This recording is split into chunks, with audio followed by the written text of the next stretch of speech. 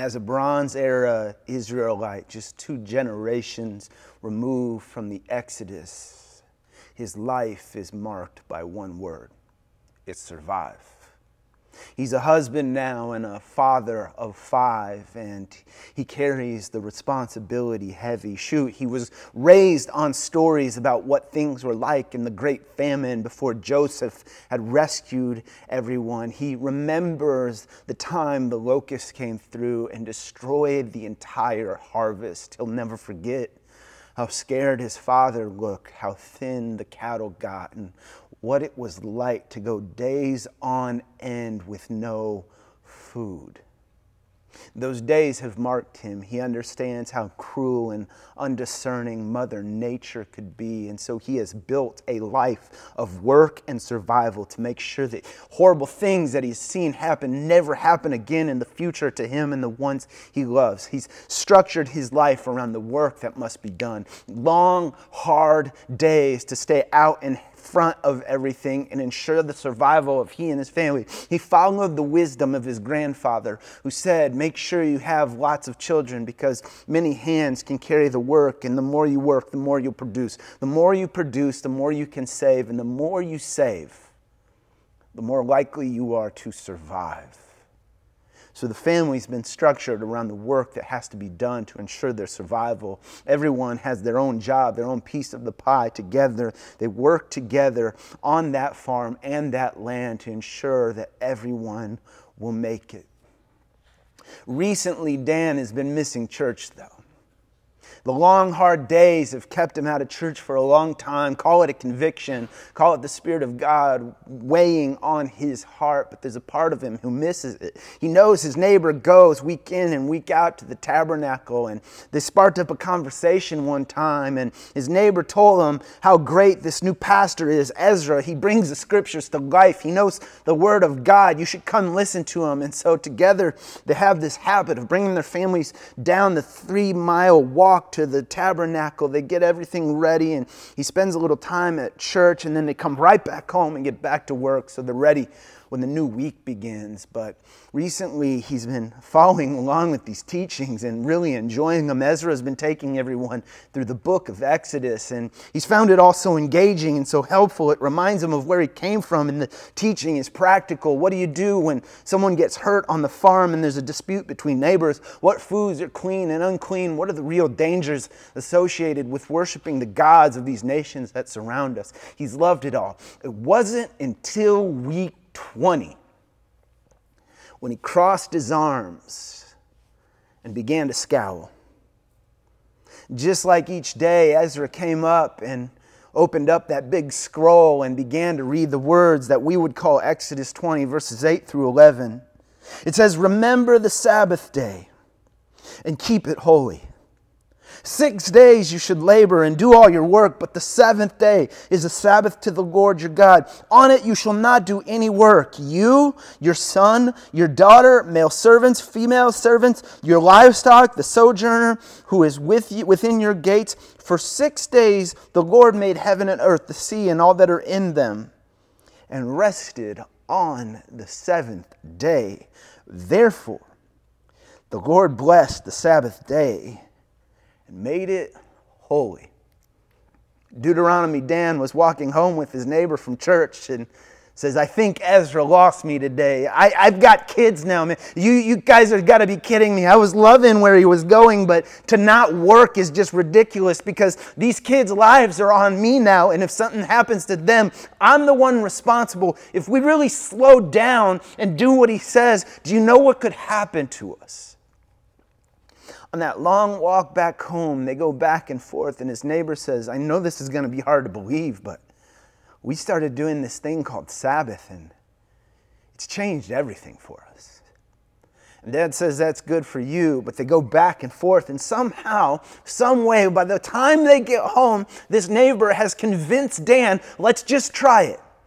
Just give it a shot. Hey, I'll do it with you. It'll be a little challenge. We'll do it until Passover gets here, and we'll see. Just see what God does in your life." Somehow Dan says yes. And the first Sabbath rolls around, and he's anxious. And on that first day, all he can do is walk back and forth and look at the fields that aren't being tended, look at the cattle that's not being cared for, look at the kids outside who are just playing and not working, although they kind of seem to enjoy it. That's how the first 4 weeks go. He's just anxious, too worried and unsettled to sit down. But on week 5, his 4-year-old daughter grabs him and pulls on the side of his little robe and says, "Daddy, would you just come play with us for a little bit?" He figures it'll keep his mind off of everything he has to do. And so he sits down in the dirt out in front of their home and plays dolls with the little homemade dolls that their mother had made for everybody. He actually laughed that day because his daughter had made her own little doll. It was actually a little dog and it looked more like a duck, and they kept calling it the duck dog, and everybody laughed about it. And it was the first time ever his mind opened, and he thought, you know what, this isn't that bad. About 10 weeks in, everyone starts to look forward to these Sabbaths, these rests and these breaks. They notice they wake up the next morning a little more refreshed and more invigorated to go and do the work that needs to be done. They've developed a routine. They sleep in on their Sabbath, go down to the river, they swim as a family, they enjoy, they save the good wine and the good meat, and they make a great meal as a family. He and his wife stay up after the kids go to bed, talking about their lives, being romantic and enjoying one another. The Passover comes and goes. He's supposed to be done with this habit, with this Sabbath, but he knows that it's been life-giving for him and everyone else in the family. He's 25 weeks in, and he's noticed that he's never missed a meal. The work keeps getting done, but the family's beginning to change. Before he realizes it, 52 weeks have gone by. And this habit of rest and Sabbath has transformed everything about this man. His relationship with his children is now flourishing. He and his wife are lovers again and not just co-workers. His back doesn't hurt so bad. He's less worried. God has been more present. He was like a dried up desert, and now his life looks more like a beautiful field of pomegranate trees. And the craziest thing happened when harvest rolled around.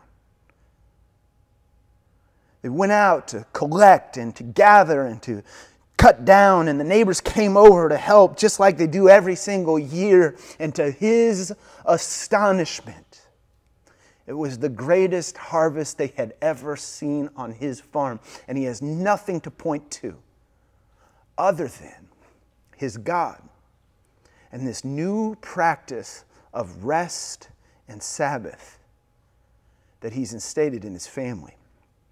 Momentum, I tell you that to tell you this.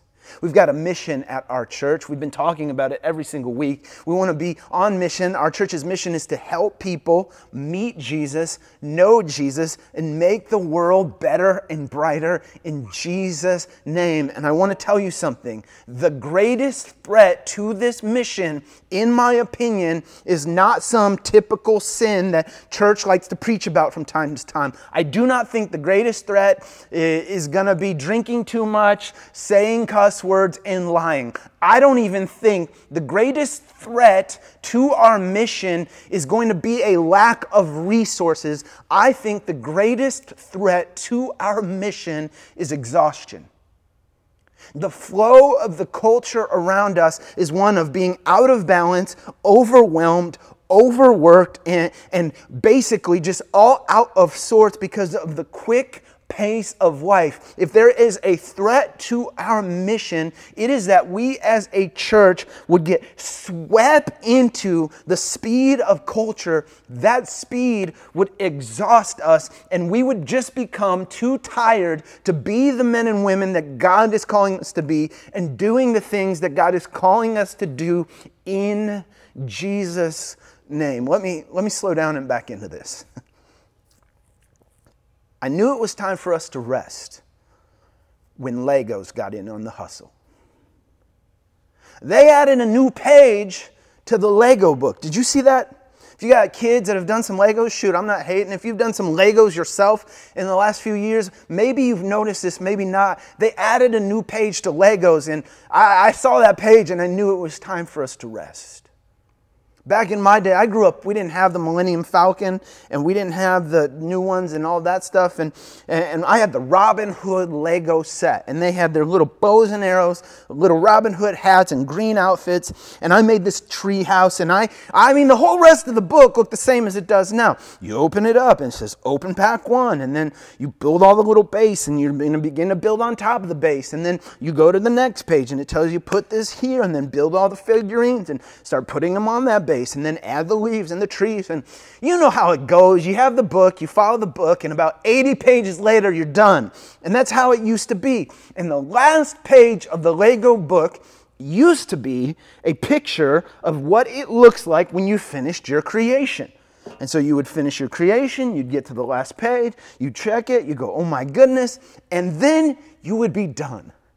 You would sit back and you would enjoy your creation. You would go, man, I did it. And then you'd destroy it and you'd rebuild it. You'd play with the little figurines within it. And you'd say, hey, Mom, look what I did.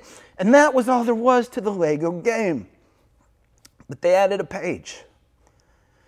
And you build the Millennium Falcon and you flip through all the pages and you follow all the steps. And then you get to the very end and there is the Millennium Falcon. But then you go, wait a second. There's another page in this book. And you turn the page,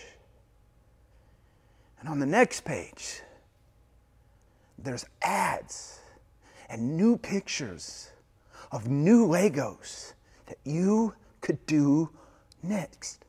Gone are the days of you did it, let's sit back and let's enjoy, and here are the days of, hey, there's more Legos you could do. And to me, it points at a word that is nestled into our culture that is driving all the anxiety and the overworking and the overwhelmedness, and it is the word more.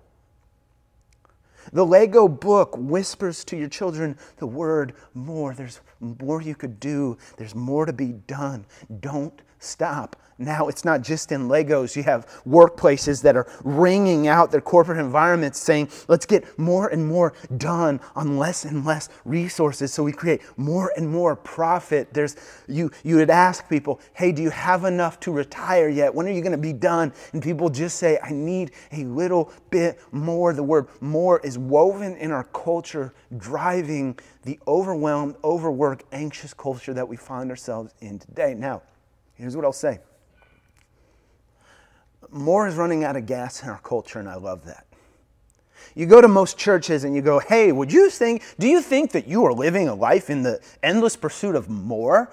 And you'd go, no. In corporate culture, mobile workplaces, the 4-hour work week, all kinds of books are being written that are trying to reject this word, and I celebrate that. But I'm telling you, our enemy is a crafty one. And I don't know if you noticed this or not, but he switched out the word more for a new word, a more crafty word, a more innocent word that is just as damaging. The word is now potential.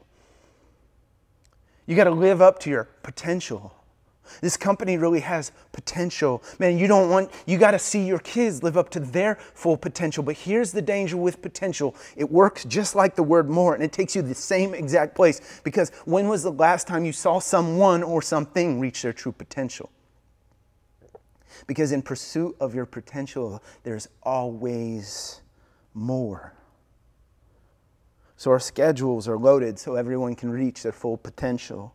We drive 45 minutes on Thursdays both ways so our kid can reach his potential. I stayed out late 5 nights last week so our project could reach its potential. You have the potential to lose 5 more pounds. You have the potential to get 5 more followers or 5 more clients. You have the potential to help more people. But here's the other big problem with potential. Potential is not in the Bible. Go look for it. Potential's not in the Bible, but Sabbath is. And the idea of rest is. Guys, I'll be honest with you online, okay? God has done so much in me through COVID, and so much of what I've wanted as a pastor has changed. So much as what I wanted for Momentum has changed as I've seen our world and the place of the church within it from so many new angles. And I'll tell you something, I used to have all these goals and things I wanted for Momentum, but can I tell you something? One of my biggest goals for Momentum right now is that we would be the most well-rested church in America.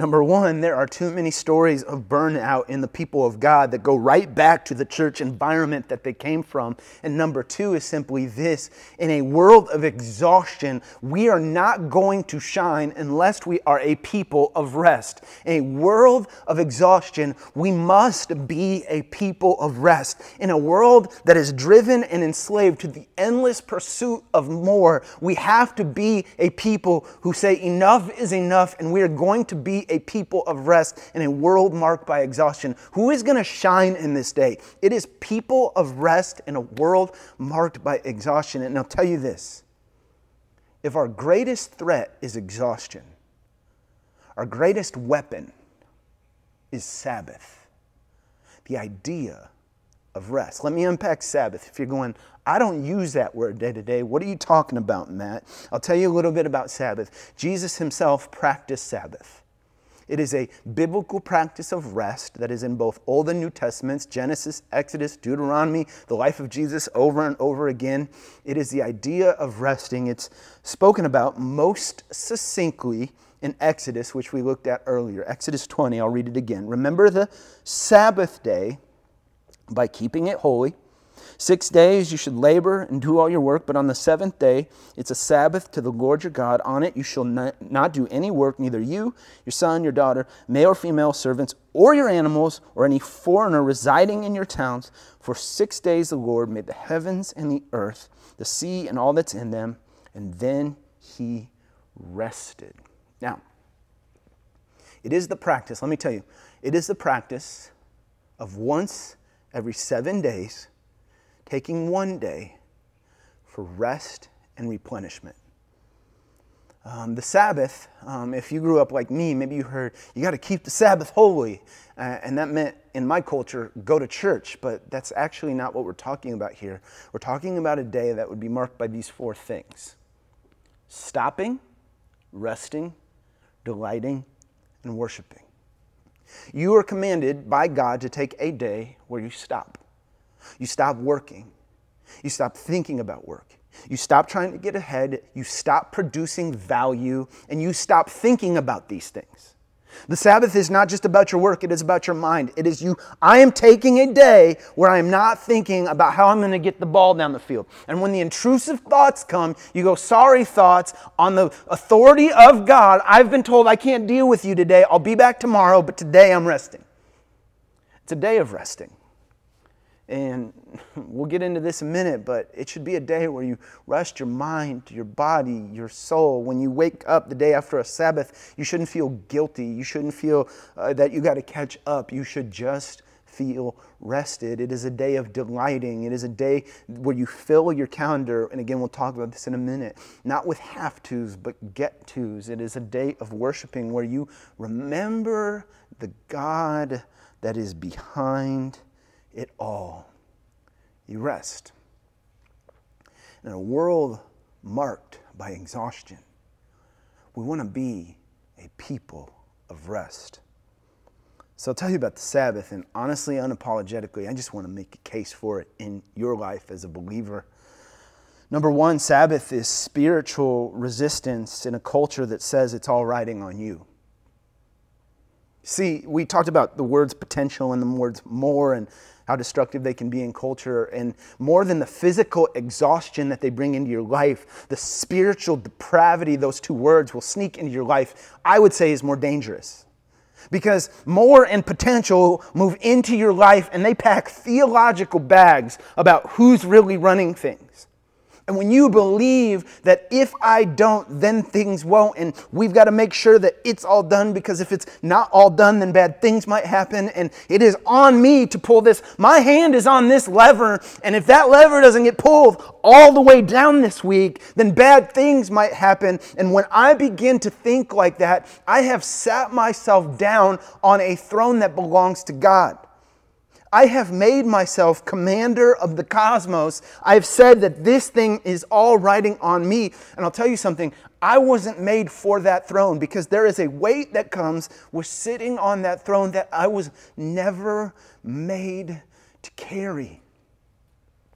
In a world that says more, in a world that says get more done, in a world that says if you just stay up a few more hours, write a few more papers, do it a little bit better, that you can live into your full potential. When I say no, I'm stopping. I'm offering I am resisting a culture that says I'm supposed to be God. It's interesting because this pressure to produce is something that's felt inside and outside of the church. But in the corporate world and productivity culture, what people are doing is offering more and more and more tools that you can use to get your schedule under your control. I think that is a shallow and fragile substitute, because the idea of Sabbath is when I say I'm going to put my schedule under God's control. Marva Dawn said it so well, saying, on the Sabbath, we deliberately remember that we have ceased trying to be God and instead have put our lives back into His control. Concentrating on God's lordship in our lives enables us to return to His sovereign hands all the things that are beyond our control and terrifying us. Once those things are safely there, and as long as we don't stupidly take them back again, our emotions can find truly comforting, healing, and rest. See, Sabbath is when we reorder our lives to the rhythm at which we were always intended to live. That's what I'm talking about in number 2 here. Sabbath is an unavoidable spiritual rhythm woven into the fabric of the universe. Let me tell you something. There's a part of you going, yeah, bud, I don't think that'd work. Like, we could do that once a month, maybe.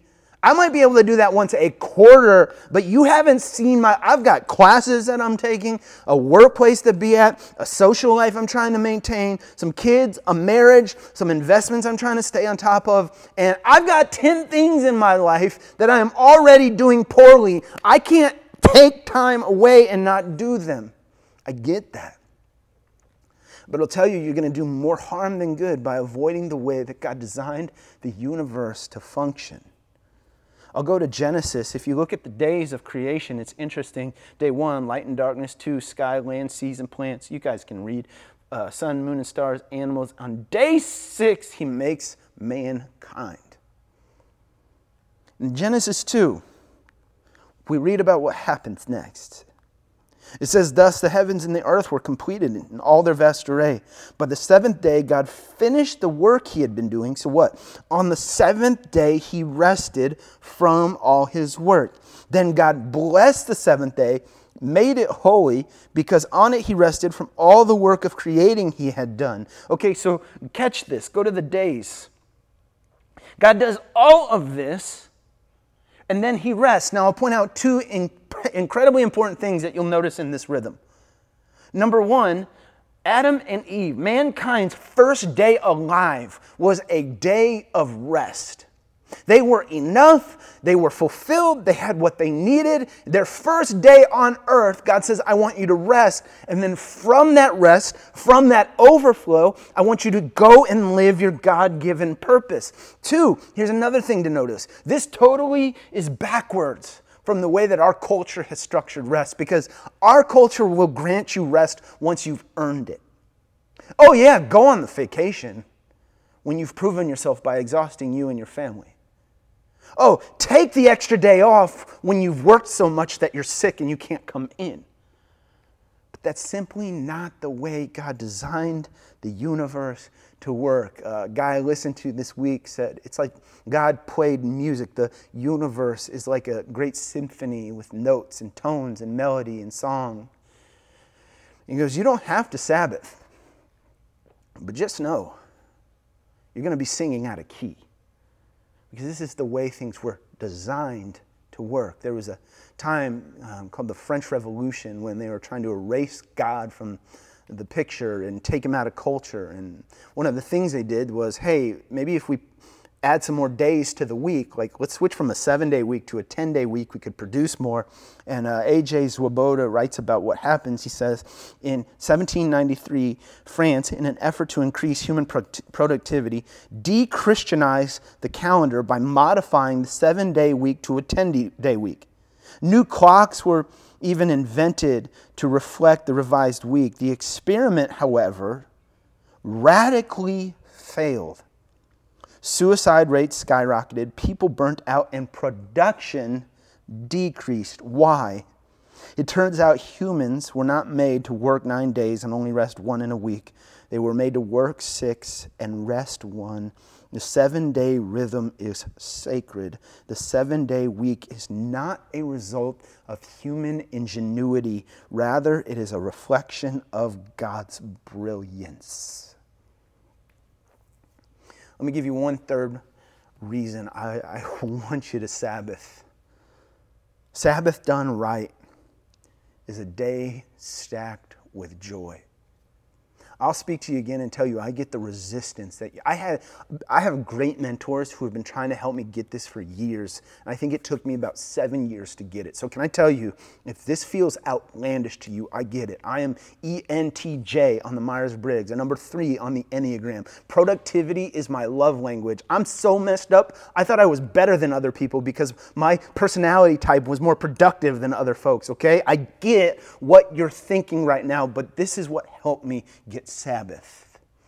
It's the idea of joy stacking. Sabbath done right is a day that you stack with your idea of total joy. See, an obligatory Sabbath schedule would look something like this. 7 a.m., wake up with the alarm, finish breakfast and clean up. 9 a.m., we're going to do some family Bible study because this is supposed to be holy. 10, we can catch up on those chores that we haven't been getting done. 12, we could eat lunch, head to the grocery store so we actually have groceries figured out for the week. 4 p.m., do the reading that I've been behind on for my community group. 5 p.m., treat ourselves to some Applebee's. 6 p.m., nighttime prayer. 7 p.m., hey, everyone get back and get that homework done so you're ready to school. Maybe that's my day, and I could use that day to catch up and get by. That doesn't get what Jesus was getting at when he challenged us to Sabbath. A joy-stacked Sabbath would look more like this.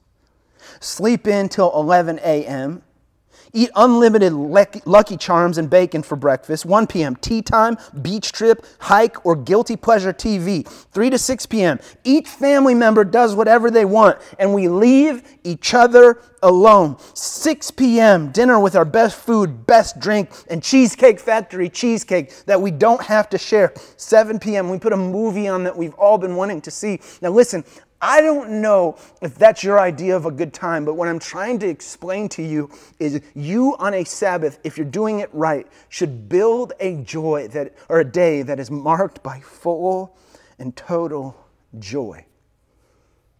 If you're doing Sabbath right, you would answer these questions. What does a day of rest look like? What activities are pure joy for my family and I? What could we put on this day to make it the highlight of our week? It's interesting. In Israel, I mean, this is not new. This is something that Jewish culture, that they still practice, that's in Israel, and they're known to do Sabbath so well. You can look at the trends. And in Israel, mortality rates are actually lower on the Sabbath. Think about that. Less people die on the Sabbath.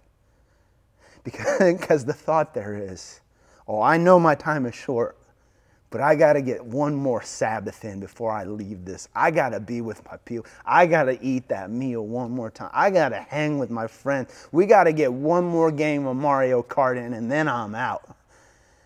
Because it's a day of joy. And the question is, what would happen if you added this spiritual practice to your life? Well, as a community, we're going to answer that. Because on September 26th, we are practicing Sabbath Sunday. I'm already ahead of you. You're going, all right, sounds great, Matt, but I don't have time. That's why I'm putting time back in your schedule. And on September 26th, we are not going to be having worship services, but we are going to be having an event called Sabbath Sunday. It is not an event where you come to Manavai. It's not an event where we will be together. It is an event where you and yours take a day, fill it with joy, and experience the goodness of Sabbath. Because we believe in this. We want to be a people of rest in a world marked by exhaustion. And Sabbath is the way we're going to get there. Now, I tell you that to tell you this. This is my last story and we'll wrap. I was 27 years old. The first time I had ever lost $3,000. One of my best friends in the entire world, some of you know him, his name's Tony Collins, was in missionary with his wife Kelsey, or was in New Zealand as a missionary with his wife Kelsey. Britt and I, great friends with them all through college, and we had saved up, we were dirt poor, and we had saved up everything we had to get some tickets to New Zealand so we could go visit them. It would be one of the first big international trips for Britt and I, and we had a hookup. See, one of our friends worked at another missionary organization. She was a travel agent for them.